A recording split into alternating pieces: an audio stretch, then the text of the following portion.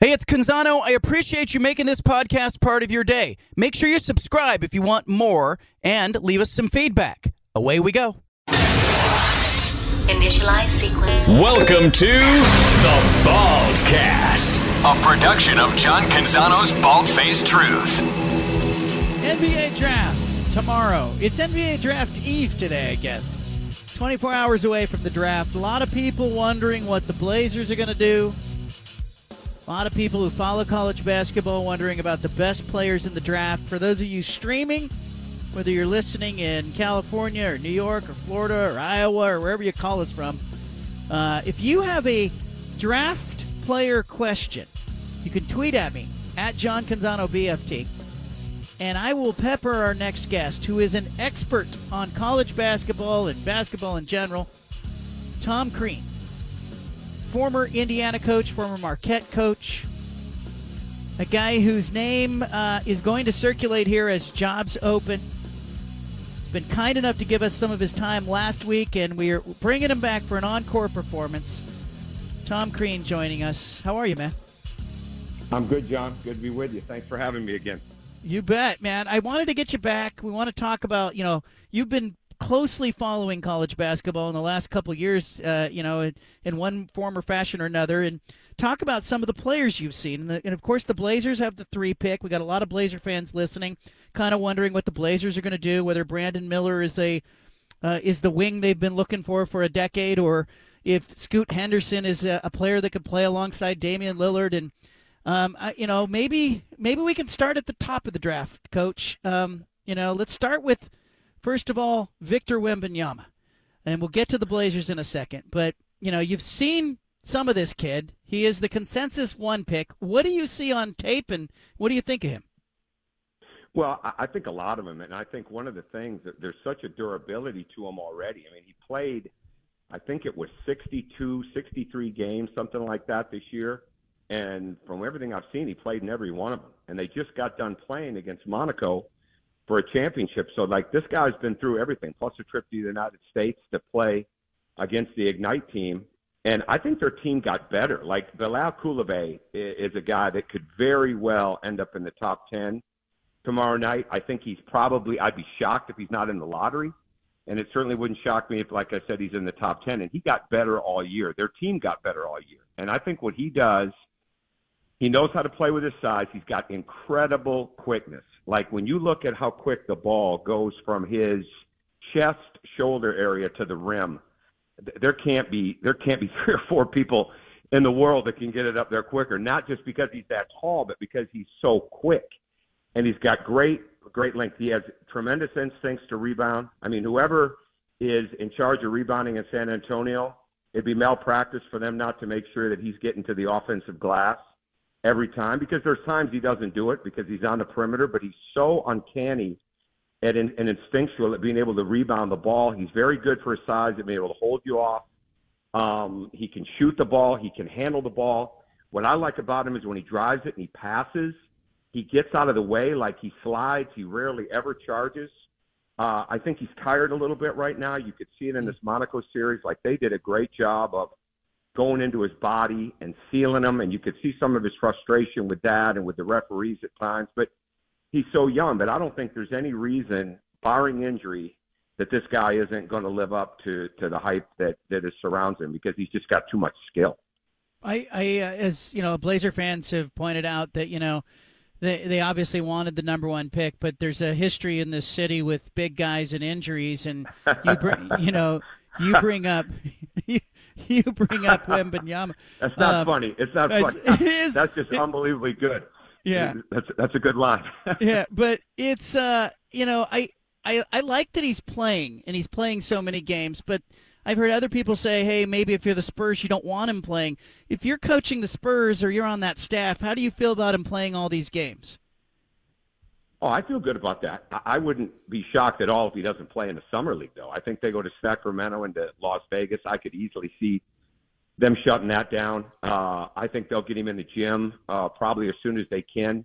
They'll get him working with a guy, Jimmy Barron Jr., who played overseas, played for his dad, St. Bonaventure, recently got hired as a shooting coach there. I think he'll be spending a lot of time with him. They've got a really good development staff. They've been through that. It wouldn't shock me at all to see them be very careful with him next year on load management and things like that, because he's going to get a lot stronger. I mean, we're going to talk about Scoot Henderson, and I've known Scoot since he was an 8th grader, basically a 9th grader. And if his body transformation in the last 2 years has been unbelievable. And so you looked at, he went into the G League at 17. He's 19 now. You think about the body change that Victor's going to have. But I think anybody that's read about how he's been trained, what they did, they're so far ahead of the game for most people that age at what they did with his feet, what they did with his ankles, that mobility, that stability. You know, obviously you never say never to an injury. Nobody thought Chet Holmgren would get hurt in the first play of a glorified summer league game out west last year and missed the season. Things happen. But this guy's instincts, his quickness, his feel are just enormous. But he's young. And to watch him in this Monaco session of that Monaco series and see how they went after him and how there were times he didn't have the strength in the lower body to fight back. And he can hold you off with his lower body offensively because he can fight you off when you started nailing him. And he's like a lot of big guys, John. He does not like you getting into his lower body. He does not like you sitting on front of him and getting into him. He can catch the ball over the top, but he doesn't like it. That doesn't make him uncommon. That makes him very common for most bigs. But I think they'll take their time with him, and I think he'll be fantastic.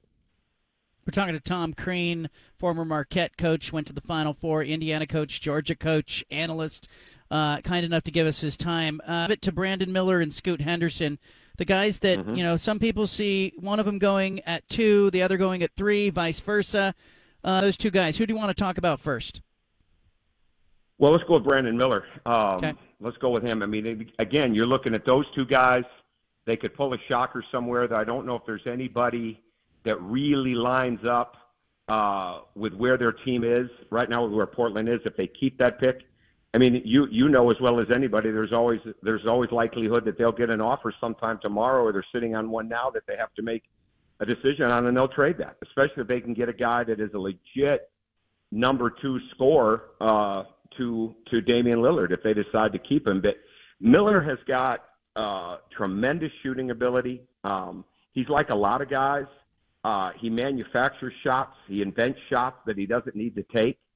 And so, therefore, they become off balance. He shoots them off his right foot, rather than getting squared up, because he's a shot maker. But when he lines it up, when he steps in left or right, when he's ready to shoot the ball, when he drives in a straight line, he's really, really good. And he's like a lot of guys. I think I said this last week we were talking. He's not real good on the left side of his body right now. He loses the ball when he goes to his left. He'll drive into traffic. He gets off balance. Not as good crossing it over to his left hand as he is to his right. A lot of times he'll try to make plays where he leads with his right foot, and then he starts fading to his left because he's a left foot dominant guy. So he'll struggle with that. So he's going to need the coaching that you get in the NBA of doing it right every time. But this dude, I mean, he went to South Carolina this year right after everything kind of broke publicly for him, and made a game-winning bucket at the end. I think he had over 40 points in the game. He's just a legitimate bona fide scorer who plays hard. For a big guy, he does a pretty good job of staying low defensively. He still opens up way too quick. But as far as like help side ability, having awareness, being able to guard the dribble some, he's going to have to be able to do it on guards, but at that level. But he's pretty good, and he's a little bit ahead of schedule, I would say, defensively for that age too. I'm trying to figure out how Scoot Henderson and Damian Lillard fit together on the court, and maybe you can address that. Do those guys fit in your mind? They do, and I'll tell you why. Because in my mind, because last year, when you look at and there's some concerns with last year versus this year for Scoot with improvement to me. But the one thing he did that was so different than this year is he was on the floor a lot with Dyson Daniels, who's in New Orleans, and Jaden Hardy, who's in Dallas. And there were numerous times that he did not have the ball in his hands, and the ball would come to him on offense. And so he'd get catch and shoot shots. Like, I would think, again, I'm not in Portland, and I'm not Scoot's agent. I like him a lot. We knew him from Georgia. We tried to recruit him. I think he's an excellent person. and he's got unreal speed and explosion. I mean, just unbelievable where that's at. But I would almost want him off the ball as much as possible right now with a good backcourt so that he could use that speed and quickness to attack closeouts. Because that's one thing that he doesn't do a great job of that. And I think that's something that he's going to need. I think he's going to have to become a much better catch and shoot shooter when he's waiting on the ball and he's stepping into it left or right. He's a way better shooter. And I think he needs more of that. I think it's going to benefit whether it's Portland, especially when you look at Simons and you look at, I thought the jump that Shaedon Sharpe made from the beginning of the year to the end of the year was totally, I don't want to say it was disregarded nationally, but it certainly wasn't talked about enough. Like, he got better. And, I mean, you talked about the explosiveness. He started to read the game better. He can shoot the ball. You put Scoot in that lineup. And the reason Scoot's going to be so successful, I think, in the NBA early is because it's darn near impossible to guard him one-on-one when he's coming downhill. So you can load up on him because he's not a great shooter at times, and he doesn't want to make the easy pass. And I do think he still struggles in traffic trying to make the passes that he's got to make. And the speed of the NBA game, they can say whatever they want about the G League. The speed of the NBA game is night and day, just like it is from college. And I think it's going to be different for him to get used to those things. And I think the more that he can play in space, not in traffic, where he doesn't have to deal with all of that, where he can get the ball on kickouts and make plays, I think it's going to be good for his growth if it ends up being in Portland. You know, you made me think about something. You know, you in college are often trying to project high school or high-level club kids into a college situation. Now we're talking about college kids into a high-level NBA situation. When you examine those things, what are you looking for? Does it change? Is it different for you as I say that? Like, you know, you're looking for a club kid who's going to contribute in a college situation versus maybe how is a guy going to project to the NBA? Is it athleticism? Is it skills? Is it intangibles? Is it all of that? Well, it's all of that, and it starts with this for me. I mean, outside of this, now, the speed is just like shooting, okay, makes up for a multitude of sins, as they say. Speed, okay, makes up for a lot of things, and he's got that. So do you have speed? Do you have quickness? But here it is even more than that. And this is what so many guys are missing, and college and young players. They're missing alertness and awareness. They're missing being able to do two things at once or go from one thing to the other. Like when I say two things at once, help and recover without popping your feet. Being able to switch on the pick and roll and then block the big out as he's rolling to the basket or take him away in a switch rather than just watching the guy drive the ball. The alertness and the awareness is going it's not going up, it's going down. So the guys that have that, the guys at a young age that have that alertness, that awareness, especially defensively. Offensively, it's spatial, it's the spacing, it's being able to cut and move without the ball, it's being able to react to the offensive glass. But defensively is where you get beat. Because you start ball watching in the NBA, somebody's getting an open three or they're getting a back cut layup or dunk, right? And so you've got to have that awareness. Shooting and length are always going to make up for a lot of things, but if you have awareness, and then the other thing that goes in with that, John, is do you have balance, like lower body strength? Like right now, like Scoot's a great example. He's got tremendous strength. If there's one thing he improved on from last year to this, it would be his strength. I'm not sure he's any more explosive because he was already explosive. There's such an upside for him to gain more athletically. When you would see him as a freshman or sophomore in high school, it was a joke how athletic he was. I had Anthony Edwards at Georgia, and he was the same way, right? Like when he was in high school, it was just ridiculous. Well, we got Anthony to Georgia, and he realized, as much as we did, that he wasn't close to the athlete that he could be. And he's still not at 21. He's becoming that. Scoot's the same way. Scoot is stronger. I'm not sure he's more athletic. I think when he gets into an NBA, if they're dead serious about training that lower body, about improving his hip flexibility, okay, about getting him stronger, getting his change direction where it's got to be even better, because I think it's taken a little bit of a back seat to his explosiveness and driving, and they build that. And then the thing that I think he's got to have that I don't see right now, John, is I don't think he's got great vision. And some of that shows up in his decision-making. Some of that shows up in his ability to move the ball from one side to the other. I think that's going to be stuff that's going to be absolutely crucial for him. So all those things we're talking about, speed, quickness, alertness, awareness, balance, vision, those are the things that change players. Tom Crean with us, former Georgia coach, Marquette coach, Indiana coach. I have to ask you, like, you recruit a lot of these guys that will end up drafted tomorrow, and you're probably seeing guys that you saw when they were in high school or playing for a club team, and now you get to see kind of what they turned out and, you know, where they stand at the next level. That has to be surreal for you and other coaches that kind of watch the herd of players that you recruited a few years ago now getting drafted. Well, it's going so fast, and to have guys like we've had, you know, whether Marquette, we had one early entry at Marquette in Dwayne Wade, and then at Indiana we had numerous early entries, and then at Georgia, my last two guys there were Nick Claxton, who left. We had him 1 year. After his sophomore year, he left to go to Brooklyn, and then Anthony Edwards, obviously, after 1 year. And what you have to be able to do with those guys when you're recruiting them is you have to be able to project what it's going to take for them to get where they want to go. They all want to be one and done.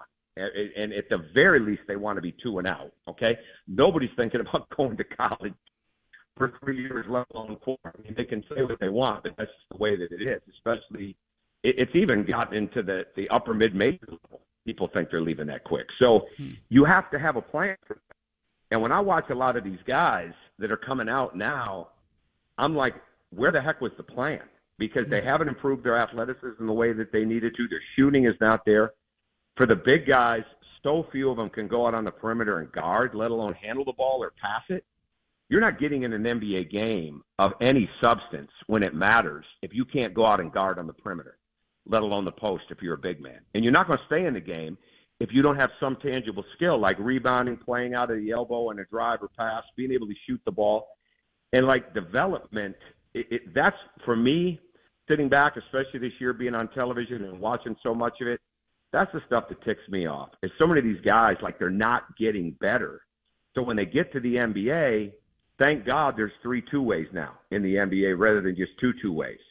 And thank God that most of these teams all have a G League team right in their vicinity so that they can be coached not only by the G League coaches, but by their pro coaches. Because right now, like, this is such a huge developmental draft.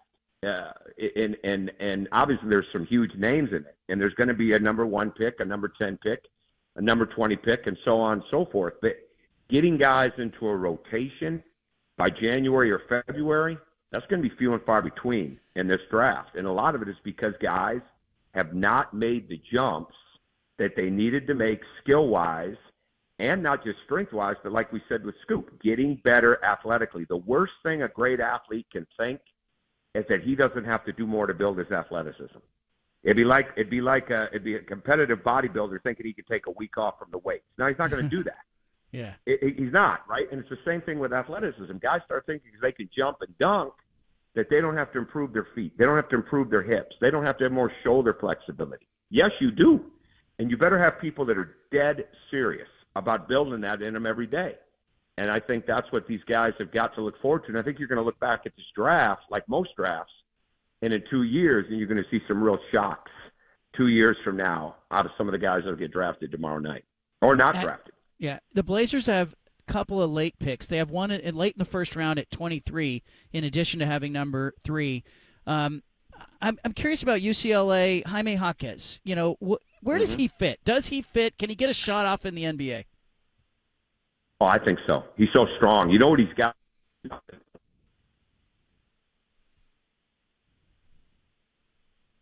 We lost Crean there for a second. Let's see if we can get him back. I'm dying to know what he thinks of Jaquez, and let's see if we've got him back here in short order. Hate when that happens. You know what he's got? And then I'm going, yeah, I want to know. Oh, Coach, I think we got you back. Go ahead. Start over. Yeah, I'm sorry. Yeah, Jaquez has got he's got tremendous ability. He plays with speed. He's got wide shoulders, and he hits you with that shoulder. And when he comes at you, okay, I've never had to guard him, right? But bottom line, he comes at you and he hits you. And one thing I like about him is he's not afraid of the contact, but a lot of guys, when they get hit, they drop their head, they drop their eyes. He doesn't do that. And so he can take the hit. He rebounds. He moves without the ball. I think the NBA spacing, UCLA was very much a college three-point line in the end team. And a lot of college teams are like that, but they very much played at that college line. I think the NBA spacing is really gonna help Jaquez. I really do. And he could be, he's the kind of guy that could be this year's Christian Brown that gets in a rotation on a really good team and helps you go deep into the playoffs. Yeah, and are there guys that you saw in the last year that you think, give me a sleeper pick, somebody nobody's talking about that you think's going to have a nice NBA career? I know you see some kids like that. I think in the case of like with Portland, I would say if Omax Prosper from Marquette is sitting there, or if Noah Clowney is sitting there at 23, I think those are picks that a year from now they'd be in the lottery. And that's how I felt about Nick Claxton when he came out. He went 31 to Brooklyn. If he waited one more year, he'd have been in the lottery contract, right, for his age, because he was ready to go guard at the NBA level. Omax Prosper from Marquette has got he's a rare guy in the sense that 6'8", 6'9", he can defend the perimeter. He can defend beyond the three-point line. He's like Kawhi Leonard in the way that he can defend you with either hand. Like I thought Kawhi Leonard, Paul George, Jimmy Butler for bigger wings when they came into the pros were unbelievably good at being able to defend you with either hand. I'm not trying to say Omax Prosper is as good as those guys, but he can defend you. He can block shots. He can challenge a shot with either hand. He can play on both sides of his body. He's got a hitch in his shot that's got to get fixed. When he shoots the ball, he kind of hitches it, and it turns out to the right. And I was charting this at probably 80% of his perimeter misses go to the right because of that hitch. So he's got to get that fixed. But I think he's the kind of guy that could get in and be on a really good team this year and contribute. And then Noah Clowney, the jump he made from senior year in high school playing club basketball to what he did as a freshman at Alabama was ridiculous. I mean, he became a much better shooter. Here was a guy that did very little perimeter play, very little perimeter shooting as a junior in high school. Through his senior year into his freshman year at Alabama, he shot a lot of threes. He didn't shoot a high percentage, but the shot looked good. When your misses are in the rim and they're not always off to the side, those are sometimes when you watch a guy and you see his shot, you want to see how he misses. And if they're in the rim, they're pretty good. Noah Clowney can block shots. He can run. He can defend. And both those kids are tough. And then there's a kid over in Barcelona that just won a championship, James Nagy, he's probably going to be a backup for a couple of years, but eventually he is going to be a guy that is going to be able to play in the NBA because he can go outside and guard. He's an unbelievable sprint roller. And I would put him Derek Lively, I think, is the best roll guy, the best sprint roller in college right now going into the draft tomorrow.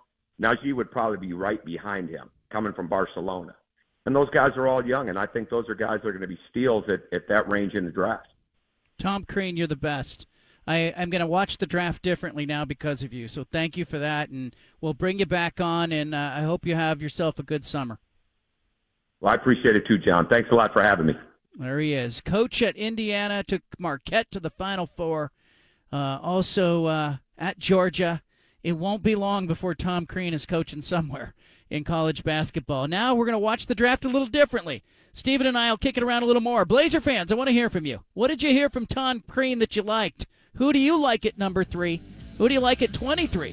503-417-7575. Stephen, have you been following the saga of this missing Titanic submersible?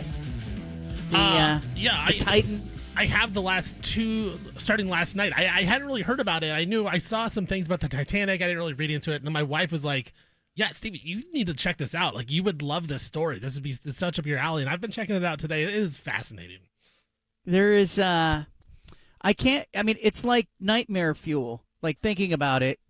They're down to hours of oxygen left. And for people who don't know, there was a submersible that was carrying a billionaire and, some other crew members down to see the Titanic at 13,000 feet below sea level. And apparently it has gone missing. And now they are hearing banging sounds every 30 minutes. And they're saying they don't know the source of the noise. But the OceanGate Expeditions submersible, it's submerged Sunday morning, supposed to travel down to the Titanic wreckage, sitting at about 12,500 feet of depth. An hour and 45 minutes later, it lost contact with the surface ship. It has 4 days of emergency oxygen supply, and they're down now to hours. It can only be opened from the outside. Problem being, even if they do locate it, that very few watercraft can go to that depth without imploding. Like a normal submarine can't get down that deep. So there's some questions about how do they get it to the surface. They have searched the surface with planes and search and rescue, and they don't seem to find it. Like, there are 5 ways apparently that it has to drive itself back to the surface level. But man, can you imagine? I mean, first of all, I said this to Anna this morning. I said, can you imagine being trapped inside this submersible? And she said, I don't even want to think about it. And I'm like, it would be horrific. I am thinking about it. I am thinking about what would I do if I were inside of this thing. And oh, by the way, who are these people who are going down to the bottom of the ocean to see the Titanic? It kind of blows my mind. They're paying $250,000 each to go down and see the wreckage. Just go watch a YouTube video on it. What are you doing? Oh, it's my hell. It would be like, it would be terrible. Like the closed, just how close they are to everybody, and just that one little compartment. It's just, I get anxious thinking about it. I'm like you, John. Mm-hmm. It's like I think about it, I'm like, man, I am anxious already thinking about this. It is fascinating though, like to have that kind of money, be like, I'm gonna go see the Titanic, and now this kind of happens, and it's so far down they can't just send regular things to go get it. It's weird. A Canadian surveillance aircraft has detected underwater noises in the search area. So they're just saying that some remote-operated vehicles involved in the search are trying to determine the origin of the sound, but so far they have not figured out anything about it. They don't know where it is. I have so many dumb questions, and some of these are probably dumb. Like, why not have do they not have an Apple AirTag attached to this thing? Like, they have no GPS. No ability, they've lost communication. I guess when you're at that depth and you're in something that is made of the material that it is, it is apparently the most lightweight and cost-efficient deep-sea submersible ever made. And it was made by a company in Everett, Washington that developed it. But down 5 people aboard. It's been missing. Not the first to risk their lives at a chance to glimpse the shipwreck, but I don't know. What do you think that's about? What do you think like going down there and getting a long way from anything that can get you help? It just so you can get your eyes on the Titanic. What is that about? I mean, I guess if you have that type of money, that it'd be something that not many people can go see. Like they would have the experience of saying, I saw the actual Titanic rather than watched a video like you said on YouTube. I don't get it. Like it doesn't make sense to me, and the fact that this kind of stuff can happen is one reason why I would never do it. Like, if you're so far down in the ocean, they can't find you, like, that's a potential hazard, and you're going to pay $250,000 to do it, it doesn't make any sense. Like, why that would be so interesting to go see. I just don't get it, John. Like, I'm with you. It doesn't make any sense to me. Here are my other dumb questions. Who pays for the search and rescue? They find the people that are involved in this. And unfortunately, like the prevailing theory is that maybe there was a leak and the thing just imploded at some level. But we have a former Navy submariner, Ken, who is called in. Ken, you've been in these things. Tell us about it. Yeah. What were your questions? Well, I got to know, like, what. First of all, how do you get over the feeling of being so isolated down there? Like, just the psychology of it. Well, from a Navy standpoint, there's so many levels of filtration, from your recruitment to boot camp to submarine school to a basic A school to advanced schools, and you're pretty well put to the test before you ever set foot on a submarine. You know, I want to know what you thought when you first heard of this story. Like, as somebody who was a Navy submariner, you know, you've been there. Well, for starters, communication, unless they were on a tether and they were hardwired to the surface, communication is pretty iffy because you're not doing it by radio, and every level of temperature difference on the way down, they're called thermoclines, affects the way sound travels through the water. So, you know, down to a few hundred feet, you can pick stuff up, and you can pick stuff up from miles and miles away laterally, because the sound will reflect off the surface and it'll bend as it encounters colder water. So you can pick up noise levels from hundreds of miles away. But if you're just going straight down, that can be kind of impenetrable from a sonic standpoint. Interesting. Yeah, I get claustrophobic even thinking about the story. You know, give me an idea, because I had heard that the Navy submarines can only go to certain depths. They just, you know, they don't go down to 12,500 feet below sea level. They do not. Well, they have one that does. Yeah, but windows on those. You got windows on those things when you were down there, or no? Not unless you count the periscope as a window. What's the wildest thing you ever saw in the Navy?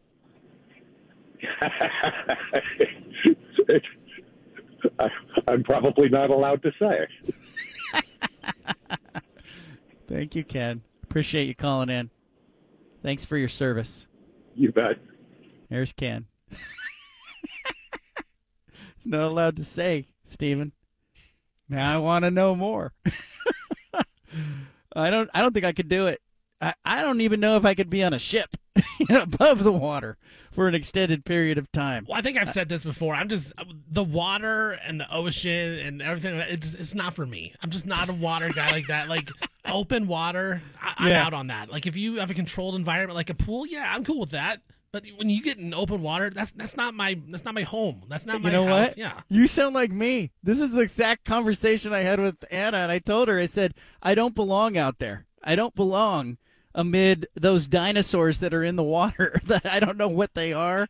This is not my place. It's fair game. It's fair game whatever happens out there. Like you're on their turf, right? Just like if a shark were to start walking around on land, I feel like it's fair game whatever happens to him. But they don't do that. They don't walk on Earth yet. It's a good point. I don't disagree with you. Like scuba divers, go scuba dive, but don't tell me to scuba dive. It's not for me. It's not my thing. We talked to Tom Crean earlier. Are you feeling?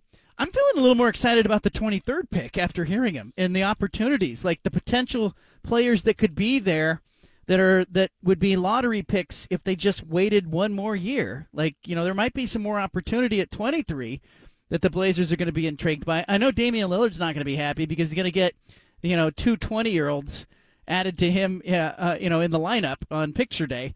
And so he's probably not going to be thrilled about it, but I'm wondering who the Blazers are going to get at 23. Yeah, I think at 23, Tom Crean hit on it. There's some guys that fit some needs for the Portland Trail Blazers. And, he started off talking about Jaime Jaquez, and I think he'd be a great fit. I've talked about this numerous times. I think he's going to be a really good NBA player. Maybe not a starter, maybe even a potential starter, but, he's just a baller, and he's going to do whatever it has to do to get the job done, and he's going to work on his game. And I think, like you said, the openness of the court is going to spread it out, so he's going to learn how to be an open, catch and shoot jump shooter. He's going to play hard defense. I think he's going to do all the little things that you want a guy to do that can play on the wing. Never going to be a star player, but one of those guys that you can play in a big-time game, and he's not going to make mistakes. The guy that I forgot his name, and Crean brought up, Olivier Maxis Prosence. Omax. Omax. He's a giant. He's 6'8", 6'9", but really long arms, really big. And this is the most important thing. When you're a big guy in the NBA, you have to guard. You have to guard on the perimeter, and Tom Crean said that. Can't get on the NBA court if you can't.